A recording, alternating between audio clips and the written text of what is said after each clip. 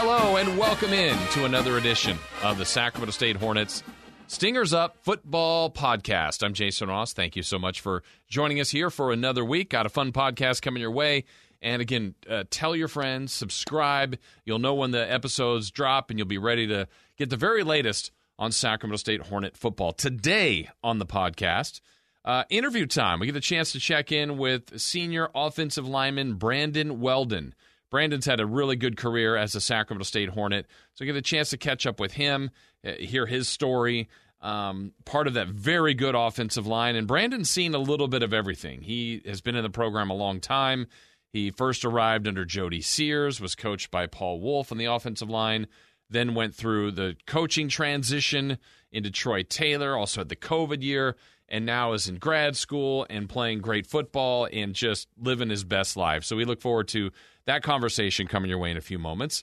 It's game week again. Weird to have the schedule the way it played out, where the Hornets had the home opener and season opening win against Utah Tech and then had a bye. And now the Hornets go right back into business. They got 10 consecutive weeks of football and hopefully more after that.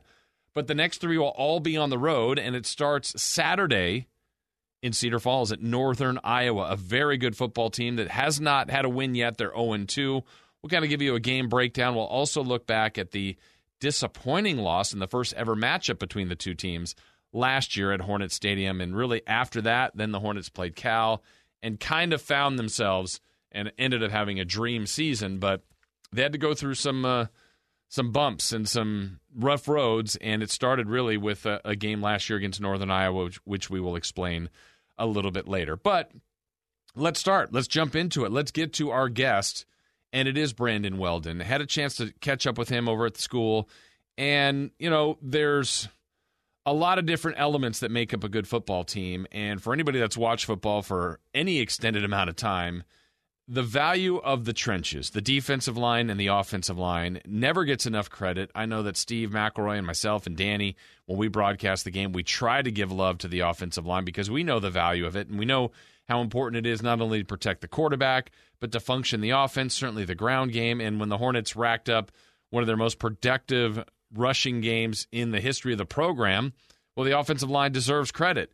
And they were instrumental in helping the Hornets get that first week win. And Brandon Weldon is a really interesting story, and I had a chance to catch up with him. So hopefully you enjoyed this conversation with senior offensive lineman Brandon Weldon.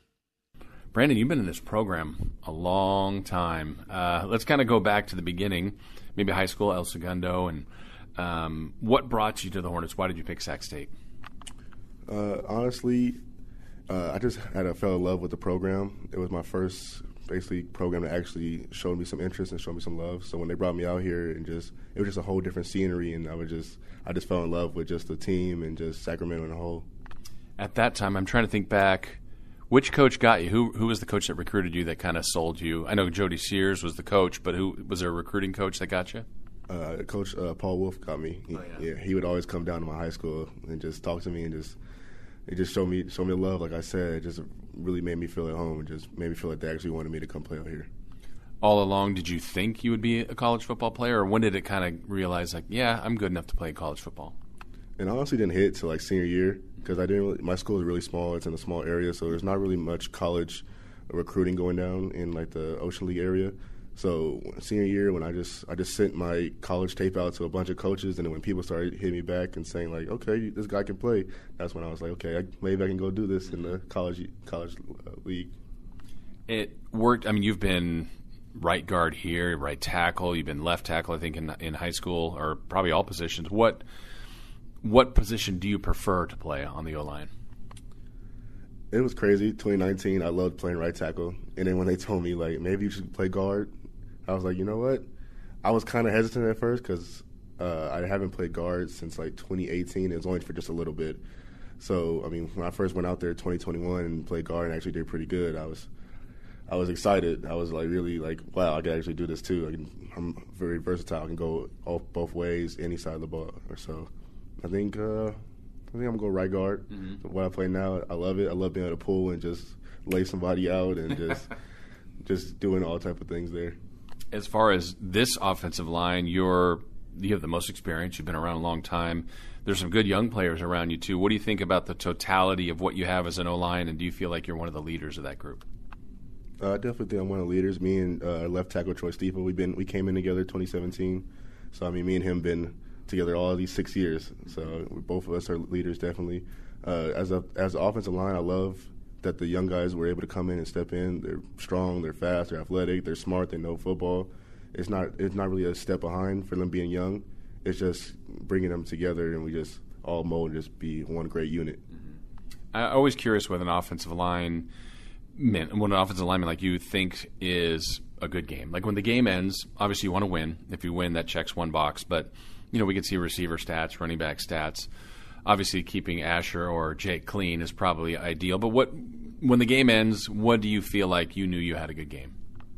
Definitely feeling like we own the line of scrimmage. If we can call a run play and we know that we're pushing the defensive line back and we're getting it can either be 3 yards. 3 yards is better than nothing. But just knowing that we're dominating the line of scrimmage and they're not pushing us back, and, of course, keeping Jake and Ash clean is always number one. We hate them to get hurt. We hate the running backs to get tackled behind the backfield. But definitely just knowing that we're dominating that line, just the defensive line or the linebackers, whoever's on there is not stopping us from going forward. Now, football fans will always say, there's holding on every play. Let's be honest. How often is holding happening with offensive linemen? We don't hold. We don't hold. We grab, as Coach Rich would say.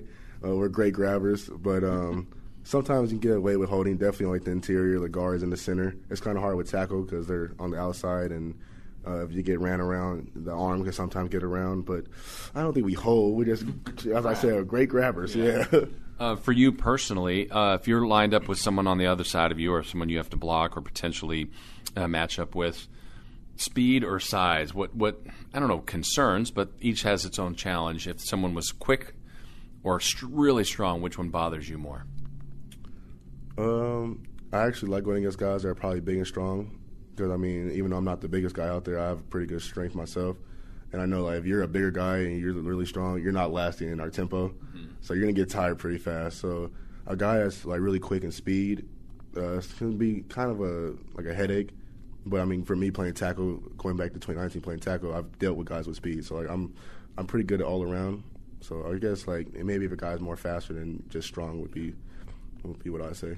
You mentioned tempo. You guys don't have a lot of 10, 12, 15-play drives, but if you did, there is a pace to your offense. How do you like that conditioning element of the O-line? It was really different when we first started. Mm-hmm. We didn't really run tempo back when we were with Coach Sears. We did a little bit, but Coach Taylor, he focuses on tempo. If you go to practice, we'll play hornet ball, and we're just going play after play after play, and it actually helps. So when we played Utah Tech, we had one drive where it was literally just like our hornet ball. We do a play, get the ball down, we're on the ball again, we're doing a play. So definitely that conditioning aspect, just making sure that we're more conditioned than the defense because we're going to keep coming after you. Now, you've seen it all. If we go through your timeline, as you mentioned, brought in by Coach Wolf and Coach Sears was here, some winning, some losing. But now Troy Taylor's here and Coach Richardson's your O-line coach. You guys have been doing nothing but winning. What, in your words, what has been the difference as far as the success now than maybe hasn't been in the Hornet program before? Success now, I think we had great coaches then, and we have great coaches now. I think it just goes up to scheme, just being able to adapt. Our team now, I know, like if anything happens during the game, we're pretty good at adapting. We're not just doing the same thing over and over. We'll change. Like if a play on offense doesn't work or a play on defense doesn't work, we'll change, and then we'll make sure that it works. So I think that's like our adaptability because we had great players then, and we have great players now. So I just think it's our adaptability that makes us better now. What's been, as far as your football career here, you've got some conference accolades. Your team has won individual. You have individual accolades. Team has conference accolades. What's been your favorite moment to date as a Hornet? Favorite moment? That's hard. Making the playoffs, beating Davis. I don't know which one ranks. Like, what ranks most to you that you think about the most? Making the playoffs is great, and then also always beating Davis. But even what actually made me feel good the most was going against the big schools like Fresno State or even Arizona State, even Cal. Even though we didn't win those games, being able to compete with them and make them actually feel like they're sweat a little bit, like maybe a small FCS school can really go up there and compete. We're we're still gonna go for that FBS win. But I think those 3 games made me feel like, okay, we're actually a pretty good football team, and we almost had a chance to beat them. So what does that say? Can we go even higher? Yeah. You got another one coming up. I know you got Northern Iowa to worry about first, but Colorado State. Those games, when you play that, watching them, it doesn't feel like there's a big difference between you and those other teams. How does it feel when you're playing in it? It's surreal. I mean, you're going to the schools that have just a lot of just money, facilities, and all that. So like you walk in there, you're like, okay, this is like real big football. So I mean, it's just really surreal. Going out there and playing them I don't feel like there's much of a difference, but it is just the environment is way different than coming. When we play home here, it's definitely different. Even the other Big Sky schools, it's definitely different playing FBS schools. I know it was probably fun for you last year to go to Montana and win. That was a great atmosphere, wasn't it? Oh, definitely. We needed payback from 2018 when we went there. So just going there and winning and shutting the crowd down because, they always get super loud. And when the offense is on, they're always talking and screaming. So being able to keep the crowd silent and just having us win, that was really amazing. I know there's a long season left to go. Hopefully all the goals are hit by the Hornets. But when your season is done, what's next for you? You've already graduated. You're working on your master's. What do you envision when the football season is done for you? I will train for Pro Day and then see where that takes me. But I do want to stay and finish my last semester and get my master's because always education is important to me, and just want to make sure that I have something to fall back on just in case the league does not work. What are you studying your master's in? Recreation administration. Mm-hmm. I'm trying to, hopefully in the future, I want to open a nonprofit for low-income students like the Sacramento area to help them with academics, college prep, and then even athletic training. So if football doesn't happen, and that goes, you mentioned Sacramento, so you grew up in Southern Cal, as Northern California kind of hooked you? Definitely. Being out here for these 6 years, I love Sacramento. To me, it's not really much of a difference between here and L.A. I love that it's not as busy and it's not like the traffic is as busting as it is in L.A. Mm-hmm. But I tell all my friends and people that live in L.A. You can do anything out here that you can do in L.A. We might not have the beaches, but I mean you can go to a river, or lake, or something like that. But I definitely love Sacramento. I've told my parents, and they always ask me why do you want to go out there? It's like Cowtown, and I'm like, well, you just don't stay out here long enough to really enjoy Sacramento. So. As far as the team, I know you're with them, more than your family. Obviously, you guys are your own family. What kind of bond and relationships have you made with past Hornets and current Hornets? I'm a pretty sociable guy. I'm always been able to go in a room and just make friends. So I've definitely made a lot of brothers, a lot of family members from past Hornets and Hornets that came in now. Even the new guys that came in now, I always call them my great grandkids because. You're not that old. I know, but when you're born in 2003 and 2004, and I'm still in the 1990s, so I just call them my grandkids. But even the past Hornets, if they have kids, I'm always their uncle to the kids. So I've definitely built a lot of bonds with my brothers here. That's awesome. And so as you've experienced this through your 6 years, have you noticed even a different vibe on campus about the Hornet football program? Definitely. We definitely have more support. I remember 2018 when we were pretty bad. There was sometimes games would have no stands. I remember North Dakota game 2018 when our Hornet walk, we didn't even have a police officer to escort us. Everyone was late. It was just a bad feeling. So definitely going out to the first game and seeing the stands packed was definitely just a different feeling. I love that every year we're getting more and more support for us. That's awesome. So do you have personal goals then for you as a football player for the rest of this year? Personal goals, definitely keep my quarterback safe. Mm-hmm. I want to dominate the line, as I said. I want to put everyone that's in front of me on their butts. Of course, I want to go all-conference. I want to do All-American this year. So I got a big year ahead of me, so I'm excited. Is that weird when, now you've played with it, but Jake and then Asher. Jake, it could be 5 plays in a row, could switch every play. Just hearing a different voice, or are you just used to that now? Used to it now. Definitely 2021, it was weird because we started off the season with mostly Ash playing, and then just in the middle of the season just molding both of them together and figuring out, okay, if Ash is in, how do I have to block to make sure Ash is safe, and then the same with Jake. So it's just be able to know that I have to just be able to adapt, as I said earlier, just adapt to whoever I have behind me. All right, lastly then, so when maybe you're watching film with the rest of the linemen and Coach Richardson, what's your favorite play to see you do on film? Is it just smashing somebody a pancake block? Like, what do you can't wait to see on film that you did? Definitely when I pull. I've always been good at just pulling and finding my target and just delivering the hammer. So any play we run, or if I'm just trap pulling or even just pulling around someone, it's going to find a linebacker. Definitely one of my favorite plays. Yeah. You see the fear in their eyes? I see their eyes light up, and then I'm going straight through them. That's awesome. Well, congrats on your success. I hope you reach all your goals, and I know the Hornet fans have been happy that you've been here for so long. And if hopefully football works out, but if not, after that, giving back to Sacramento is pretty awesome. So congrats on Brandon and everything, and best of luck the rest of the year. Thank you so much. Appreciate you guys.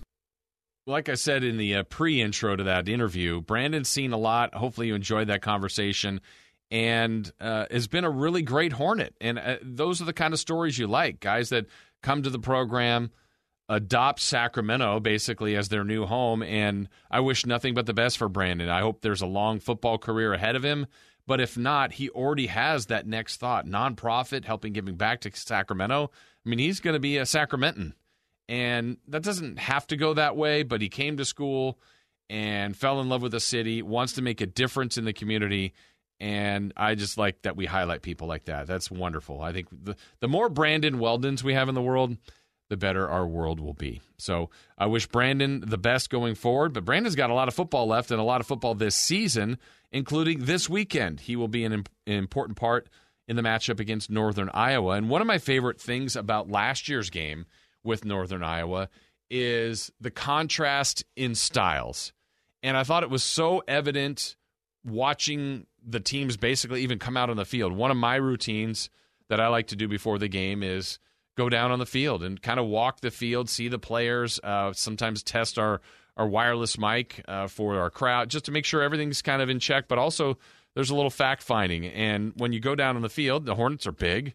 They're very fast. But when I saw the Panthers of Northern Iowa last year, especially the O-line and the D-line, I went, wow. Very, very big up front on both sides of the ball. So they were literally a size versus speed element to the game that I found fascinating. And as the game went along, size would have plays where you go, that they're just too big.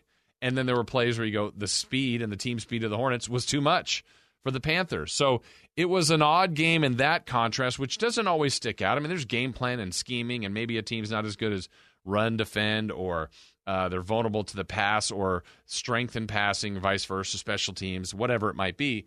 But to literally see a size versus speed dynamic was fun to watch.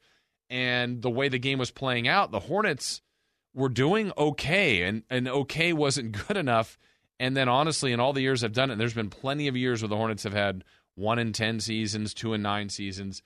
But when a team was coming off a Big Sky Conference championship, a playoff appearance, and considered to be pretty good, and had won their first game, now they were playing game two. They were up at the half, and then it completely flipped on the Hornets. And it was a game that got out of hand, large in part due to 6 turnovers. You can't win a game with 2, maybe 3 turnovers. You get to 4, no chance. How about 6? So it was brutal in the first ever matchup between Northern Iowa and Sacramento State.